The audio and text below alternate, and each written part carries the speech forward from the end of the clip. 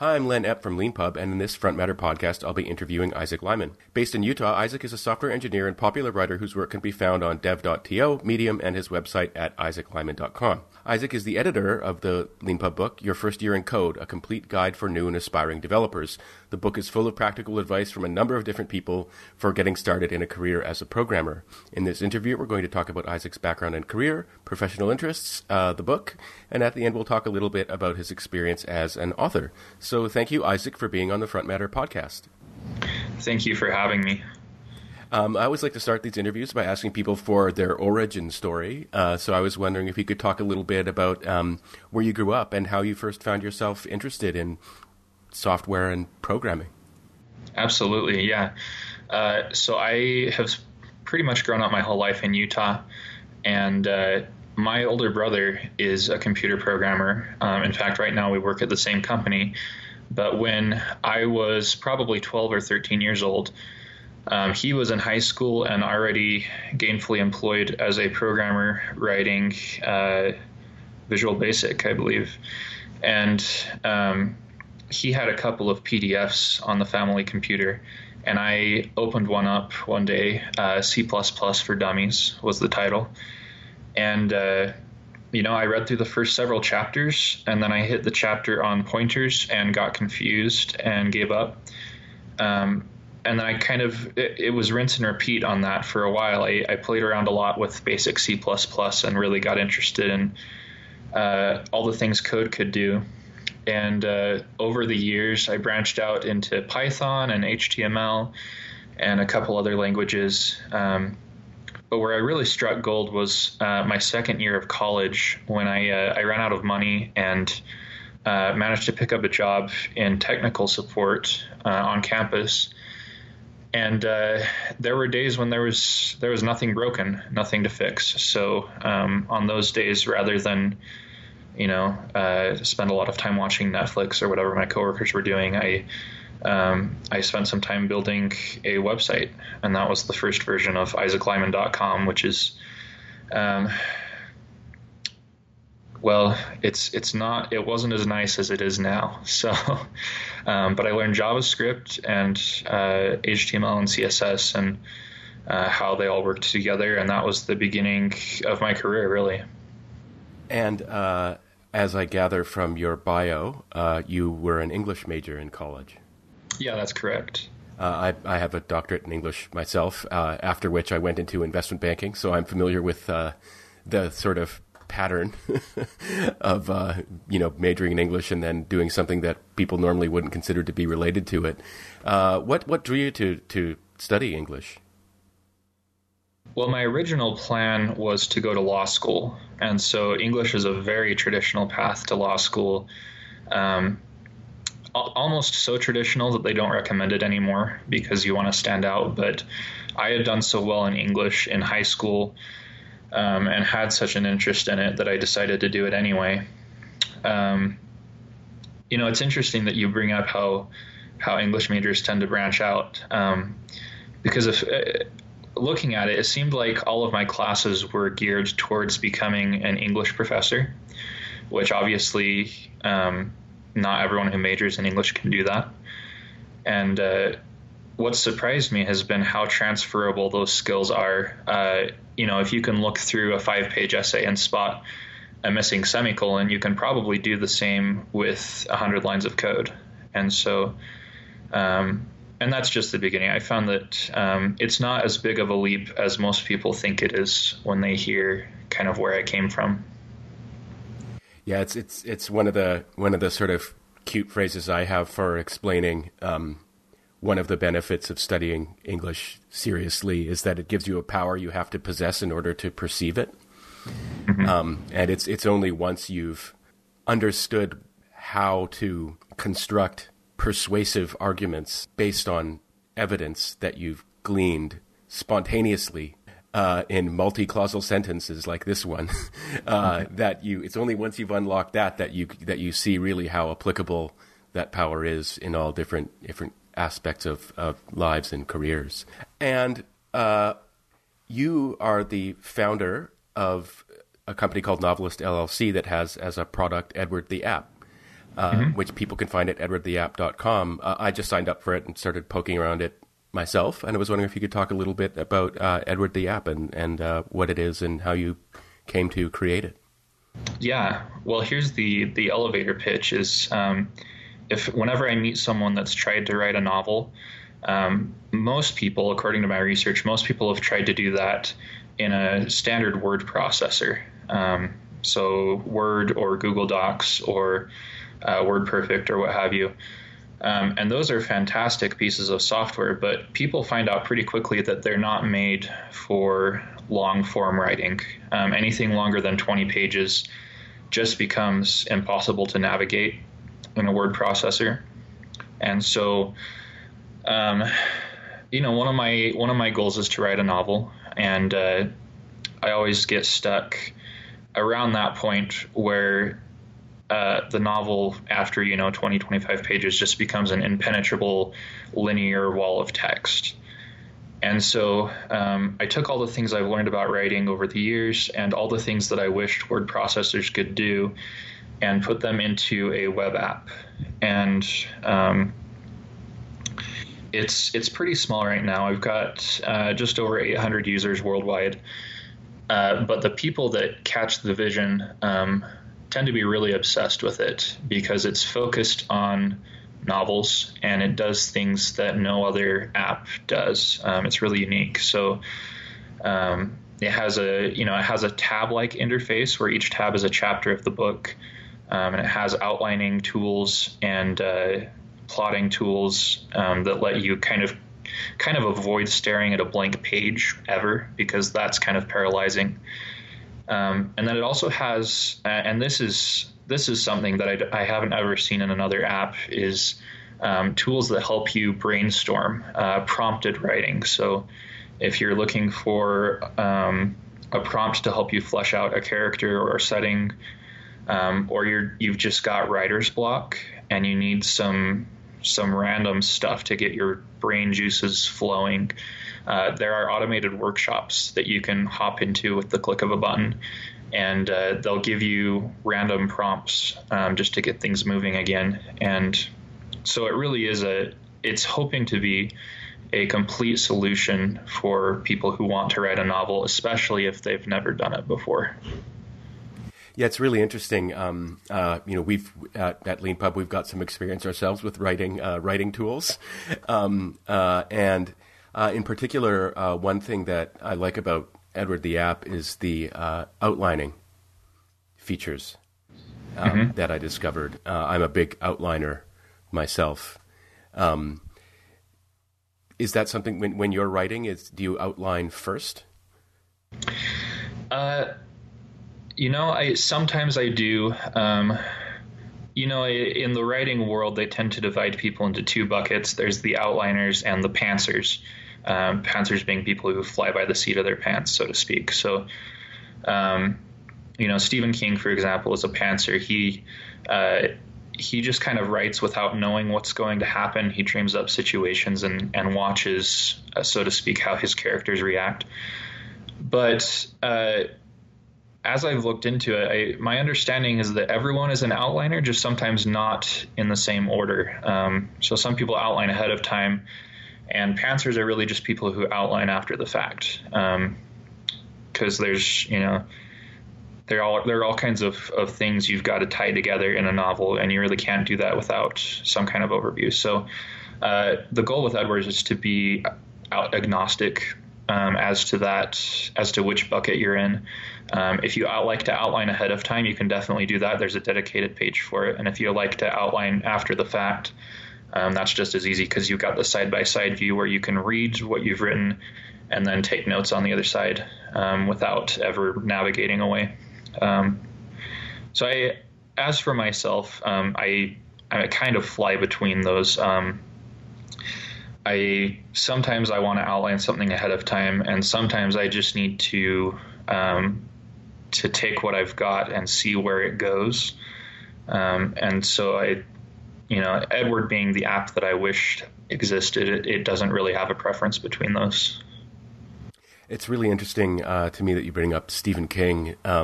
and being a pantser, that's a term that's new to me, but it totally makes sense. I stopped reading the Gunslinger novels. I don't know if you read any of those. I haven't. No. Yeah, I stopped reading them because it became clear that he had no idea where he was going, and I felt like I was being, pardon my French, fucked with by the author. And there's, I mean, it's interesting because from an author's perspective, sort of being a free pantser might be very attractive, but once a reader figures out that you have no idea where you're going, they can sometimes feel a little bit let down. Yeah. Well, and one of the jobs of an author, if you're a pantser, is to make sure the reader doesn't know that you're a pantser. Like I think of it like deposits and withdrawals. You have to deposit loose ends and things that don't make sense yet and mysteries so that you have something to resolve later so your story feels like it was planned. And of course, the other option, I mean, if you know who Brandon Sanderson is, he's probably the world's foremost outliner. He's just got, hundreds of pages of outline written before he even starts his novels. And I think it would be very hard for him to achieve the level of tightness in his novels if he didn't outline like that. It really is incredible how airtight his plots are. So there are advantages to either side, but yeah, I think if you can tell that the author is pantsing, that's a turnoff. And that happens to me more with TV than with novels, but I think it's the same thing. You got to feel like they know where they're going. Yeah, I stopped watching Lost for the same reason. Yeah. It's interesting. Sorry, I should qualify. I said the Gunslinger novels. That's just my pet term for the Dark Tower series. And yeah, Brandon Sanderson. So I'm just looking him up, but yeah, he's the one guy who finished Robert Jordan's Wheel of Time, which was like, I get the impression from what I've read of those novels, very outlined.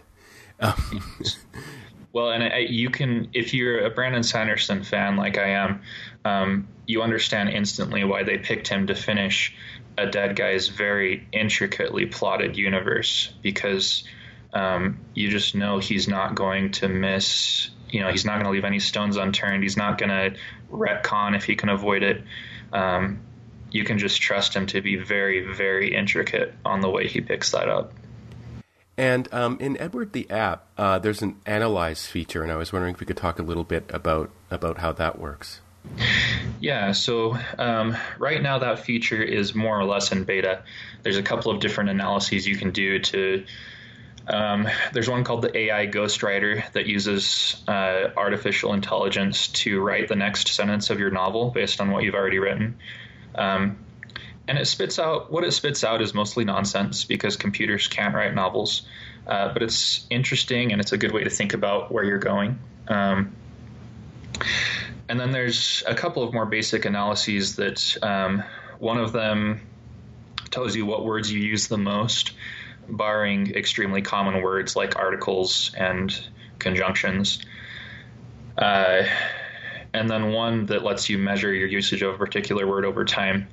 The analysis feature is going to be phased out soon because it's not very popular, not very well used. And I'm going to be replacing it with an artificially intelligent writing assistant that if it detects that you're kind of stuck and not going anywhere, it's going to pop up a tip or a suggestion that's specific to your writing and where you're at.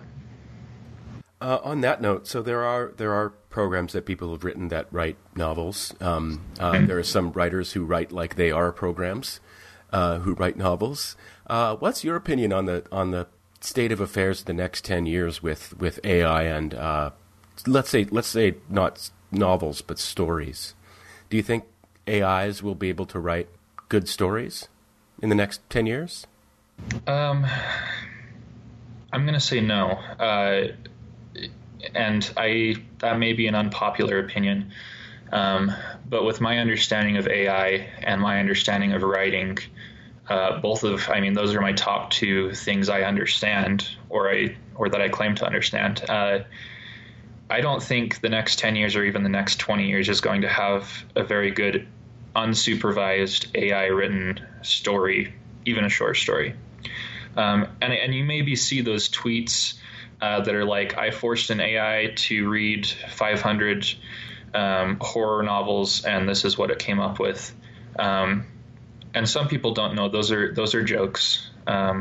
People are writing those and passing them off as AI because it's funny to do so.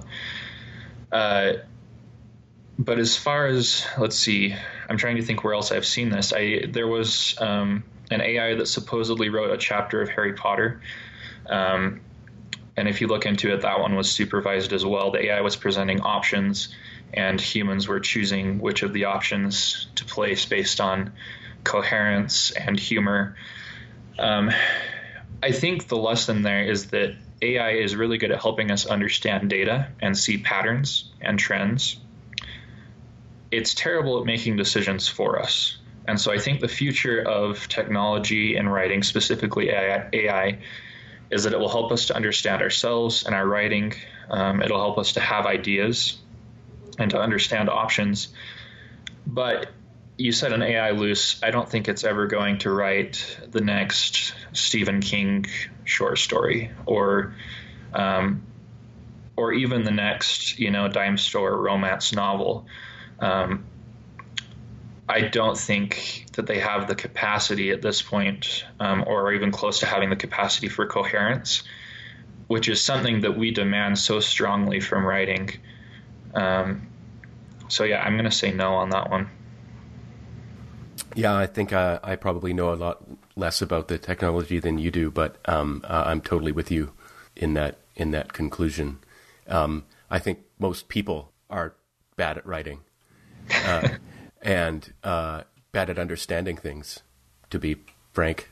The idea that often the very people who are bad at writing and understanding things are going to create the technology to do those things is kind of counterintuitive, to put it in the best way.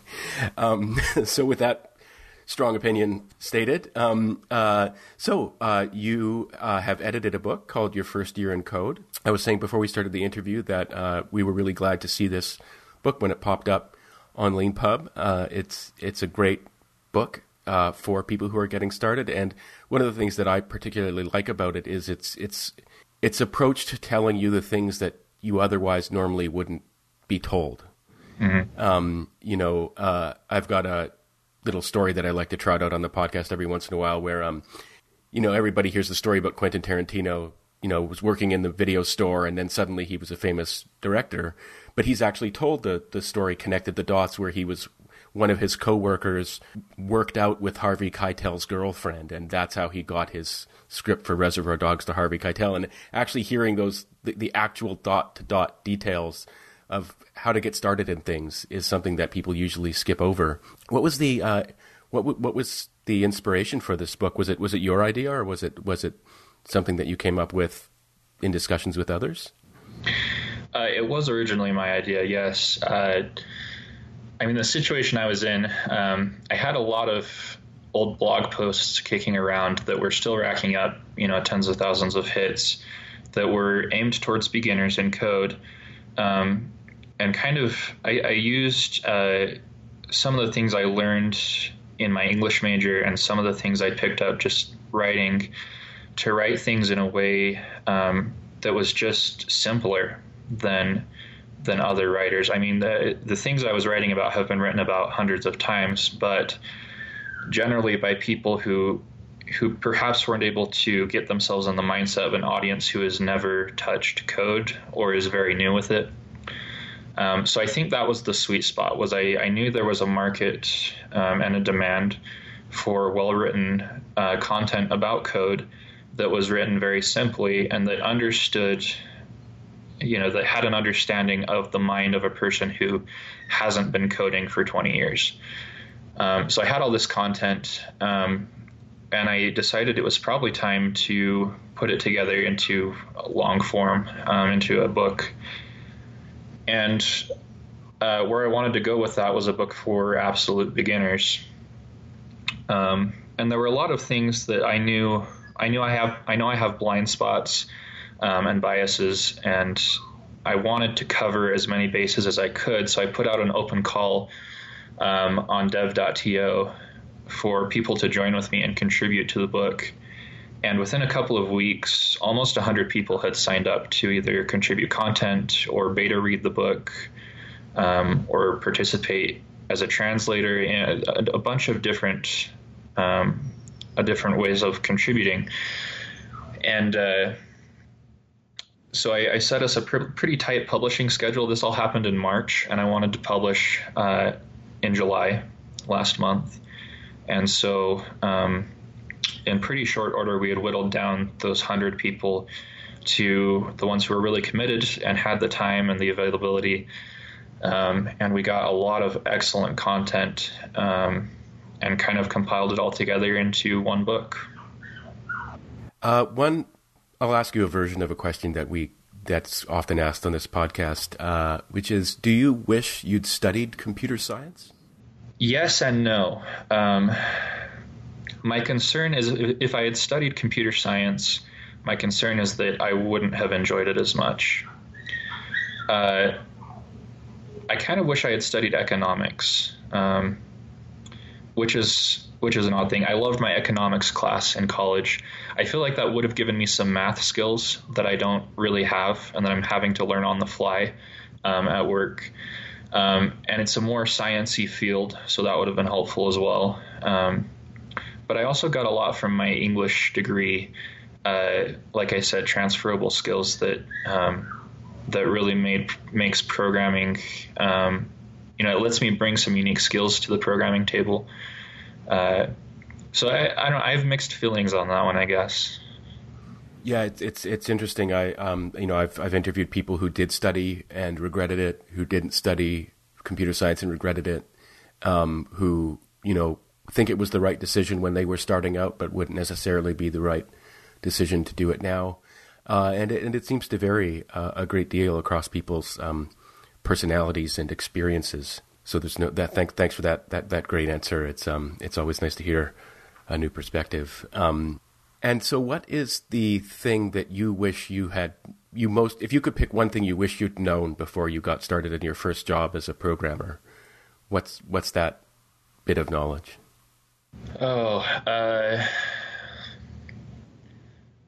That's a good question. I wish I had known that imperfection is okay in code. And I've talked about this online a little bit, but as a junior developer, I often came into a project or a concept with this idealistic attitude, best practices and modern ideas and design patterns and all these things that I wanted to apply. And I've learned that good software is built on compromises. And maybe that applies to other fields as well, but I've learned that it's okay for something to not be as fast as it could be as long as it's fast enough. And it's okay for something to not be as extensible as it could be if it's extensible enough. I've learned the art of, I've heard it called satisficing, where if you're doing something good enough, beyond that, there's just diminishing returns most of the time. And if there are problems, then they'll come up and you can address them. But yeah, I wish I'd had a better understanding of how essential compromise is to software. So many software books present this ideal, perfect, celestial idea of code, this really elegant project, or these 10 lines of code that are just absolutely perfect. And that isn't the norm. And I think we do people a disservice when we focus too much on those rather than on the somewhat clunky, maybe imperfect piece of code that does the job and only took 10 minutes to write instead of 5 years in a research team. And did it take you a while to gain the confidence to have that approach? I imagine that, I'm not a programmer myself, but I imagine that when you're getting started, you sort of it's sort of natural to feel and imperative to get everything perfect, because you may be worried about getting fired or something like that. Yeah. I'm lucky in that my first job out of college, my team was spectacular. Shout out to Devin and Brian and Dan. They were really practical, down-to-earth people that didn't care one bit when I made a mistake, as long as as long as I fixed it. And there was never any sense of comparison or king of the hill or trying to out program each other. It was all about let's get this done and let's keep ourselves sane. And they taught me most of what I know about good code. And so I didn't really I had a pretty safe environment is what I'm saying. I felt emotionally safe. And so I think that came to me a lot quicker than it does to a lot of other programmers. Yeah, I mean, as I'm sure you have, I've met some people who've been burned, and in fact, for some people, their whole career feels like a big burn, depending on the kind of corporate environment that they might find themselves in. On that note, you co-wrote an essay in the book called "Getting Your First Job." Mm-hmm. I was wondering what advice you might have for anyone listening to this podcast who's going out to try to get their first job. What are a couple of things you'd recommend to them?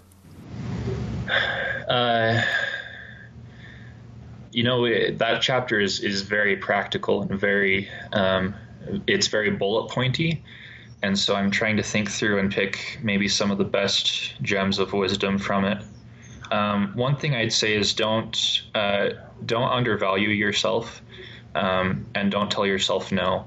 I mean, if you're not qualified for the job, they will tell you that. You probably don't need to make that judgment for yourself before the fact. And a lot of people go out with this attitude of, if it's an unpaid internship, if it doesn't pay enough, if it's a bad environment, maybe that's all I deserve. And I would say don't let yourself think that way. Maybe, try to see the best version of yourself, or find a mentor to help you see that version of yourself. And then that's the version that comes out in the job search and in the interview and in follow-up calls, just to make sure that you start off on the strongest foot you can. And the other thing is, don't give up too soon. It can seem like a really tough job market for junior developers because everyone wants a senior developer who knows 15 frameworks and twice as many languages, who doesn't exist, by the way. And they want that senior developer to accept a salary of half the average wage in the United States. There's a lot of really ridiculous job postings out there, and it can make junior developers feel like they don't belong. And I'd say you do belong, and there are companies that will hire you, and places where you will fit in and be allowed to make mistakes and learn. Sometimes it's a long process. Honestly, depending on the way you learned to code, it can take several months to a year to find a job.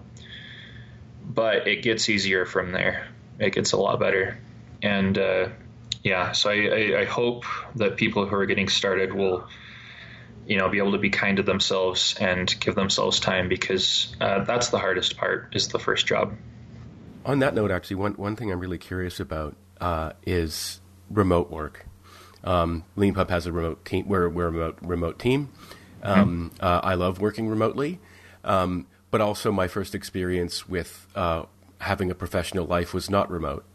And I'm wondering what you think is better. Is it better to, when you're starting out with your first job in programming, to work in an office with other people around than it is to start out by working remotely?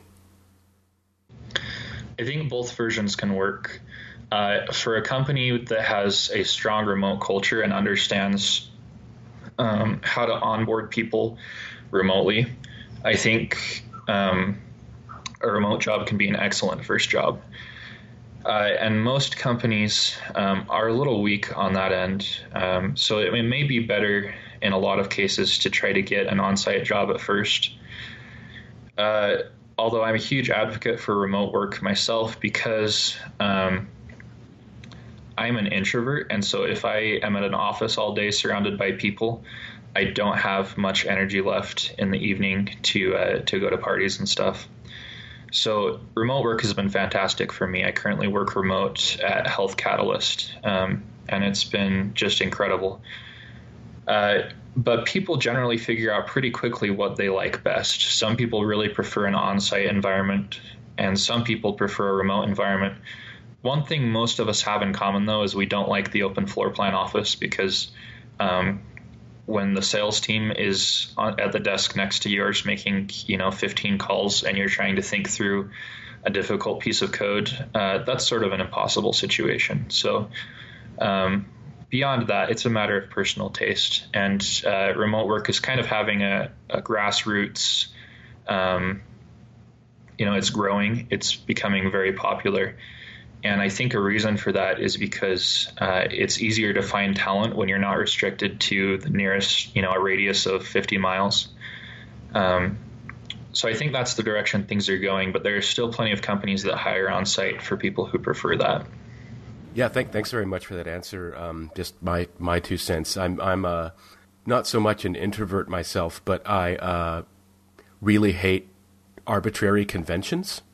Mm-hmm. And so the idea that everyone needs to get to the office at the same time at like 9 a.m, at the same time as everybody else is getting to their office in the same part of a city, has always struck me as absolutely ridiculous. And there's all kinds of other sort of conventions around co-located work that aren't really related to being efficient or getting things done. Mm-hmm. That can be very frustrating to people who are sensitive to them. Personally, I'm a late to bed, late to rise person, and so remote work works really well for me.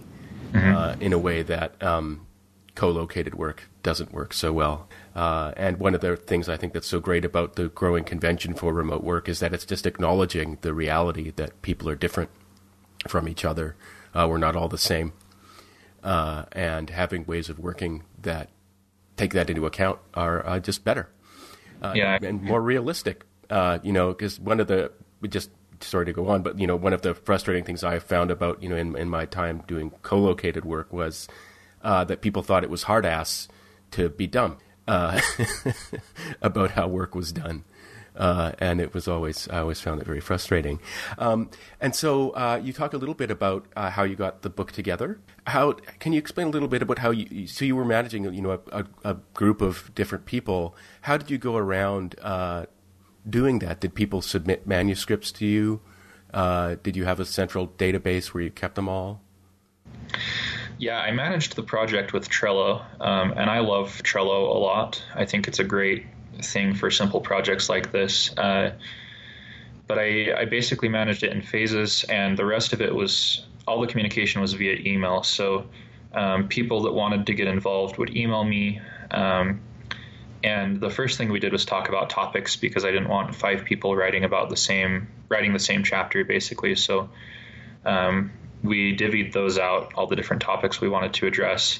And then it was kind of a back and forth. I mean, anyone who's been in a college English class knows the process. There's the first draft and the peer review, and the second draft and the peer review, and the final draft and the professor's notes. And so it was very much a back and forth collaborative process. A lot of hours editing on my part. So the chapters, the book now it looks very different from it did from how it looked on those first few days, because that's the writing process, is lots of revisions and rewrites. And so we've got a number of writing modes on LeanPub. You chose the Dropbox writing mode. Did you? And I'm sure this is where we get into the weeds part of the interview. But so for people who are working on projects like this of their own, did you give other people access to the Dropbox folder that you were working in, or did you sort of manage everything? No, I was the kind of the hub for everything. Not that I didn't trust my writers, but I thought it was easier for them to go via email rather than trying to learn a system and keep everything in sync and not have to worry about trampling someone else's work. I managed all that on my own, and it was. I mean, since I was working with coders, almost everyone knew Markdown, which made it really easy. So people would send me markdown files, and I could just drop them in my Dropbox folder and have them sync to Leanpub almost immediately. So that was really convenient. So you didn't have to do. I see that your book was in Leanpub flavored Markdown. So your experience, you didn't have to do a lot of kind of tutoring. No, not at all. I mean, we ran into a couple of formatting issues the first time I ran a preview, but I Googled them and there was the documentation page. So there were some different, like some of the chapters came through with different headings, different levels of headings, and different forms of emphasis or, this and that, but it was all pretty manageable to make it all uniform. And if you don't mind me asking about the details, how are you handling royalties? Happy to talk about that. All the co-authors signed an agreement that they'd be receiving a portion, and basically the way we're dividing it up is of the royalties we get from Leanpub, 10% is going to the nonprofit Girls Who Code, and 10% is going to dev.to for their help, marketing and promoting the book. I'm taking 20%, and then the remaining 60% is being split evenly between all the co-authors. Okay. And so you basically receive all the royalties yourselves when we pay you, and then you split it out according to the agreement with all your co-authors. Okay. Yeah. Yeah, thanks very much for sharing that. That kind of thing can be very tricky. Yeah, and it takes a lot of trust. I mean, honestly, I'm flattered that my co-authors trust me with that, and I'm trying very hard to preserve that and keep them updated on how the book is doing and where our royalties are at. But we're looking forward to that first payout in October. Yeah, it's really just on that note. It's in the sort of publishing world news now. It surfaces from time to time, but transparency around payments and royalties are something that people who use Leanpub might be very surprised to discover that it's often actually very hard to get any transparency at all. If you're an author and you have like a signed contract with a publisher, what your sales, even your own sales are like, and that kind of transparency can just makes things very efficient in a way that they wouldn't be otherwise. Occasionally I read about an author finding out that their book is a New York Times bestseller from the New York Times, and I feel like you should learn that from your agent or from your publisher, maybe. Anyway. Yeah, no, that's it's just on that note. Yeah, I mean, what I was thinking of in particular was library sales. A lot of authors, basically no author really knows what their library sales are or what cut they're getting, because the deals can be so Byzantine, and the publishers often just keep that information to themselves. Yeah, it's very strange when you first encounter it that's actually conventional. Yeah, and I read that on most deals with the publisher, there's an advance of $5,000 to $10,000, and most authors don't earn that out.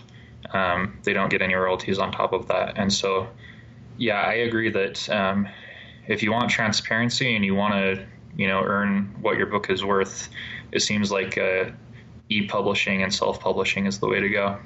Yeah, definitely. If you want to be in control, you want to be in control. So the last question I always like to ask on this podcast of Leanpub authors is, if there was one thing we could fix for you, or one feature we could build for you, what would you ask us to do? Oh, let's see. That's a hard one. I tried out a few different platforms when I was first looking into publishing platforms, and I wouldn't have picked Leanpub if I thought there was anything, serious issues that would make it hard to work with. And even after that, I've been pleasantly surprised. And so apologies if it sounds like I'm sucking up, but it's hard for me to think of anything off the top of my head that I wish was better. It all seems pretty ideal, especially considering that I'm not on any of the premium plans. I'm just I'm on the free plan. So yeah, I'd have to think about that one, honestly. Okay, well, thanks very much for that answer. It's actually, that's actually a pretty standard answer that people sometimes give, which is, everything just, if I'm talking to someone who's a programmer and they've encountered LeanPub, they're like, everything just works. Non-programmers don't always have the same experience. But yeah, if you do think of anything at any point, please feel free to just shoot me an email and get in touch, because we always love to hear from authors about their pain points or things. And again, you've got the experience of building an authoring tool yourself, so obviously you'd be a great source of criticism for us, I think, if you ever have any thoughts to share. So, well, thank you very much, Isaac, for taking the time out of your day to do this interview, and thanks for choosing LeanPub as a platform for your book. Yeah, well, thank you. Thanks very much. And as always, thanks to all of you for listening to this episode of the Front Matter Podcast. If you like what you heard, please rate and review it wherever you found it. And if you'd like to be a LeanPub author yourself, please go to our website at leanpub.com. Thanks.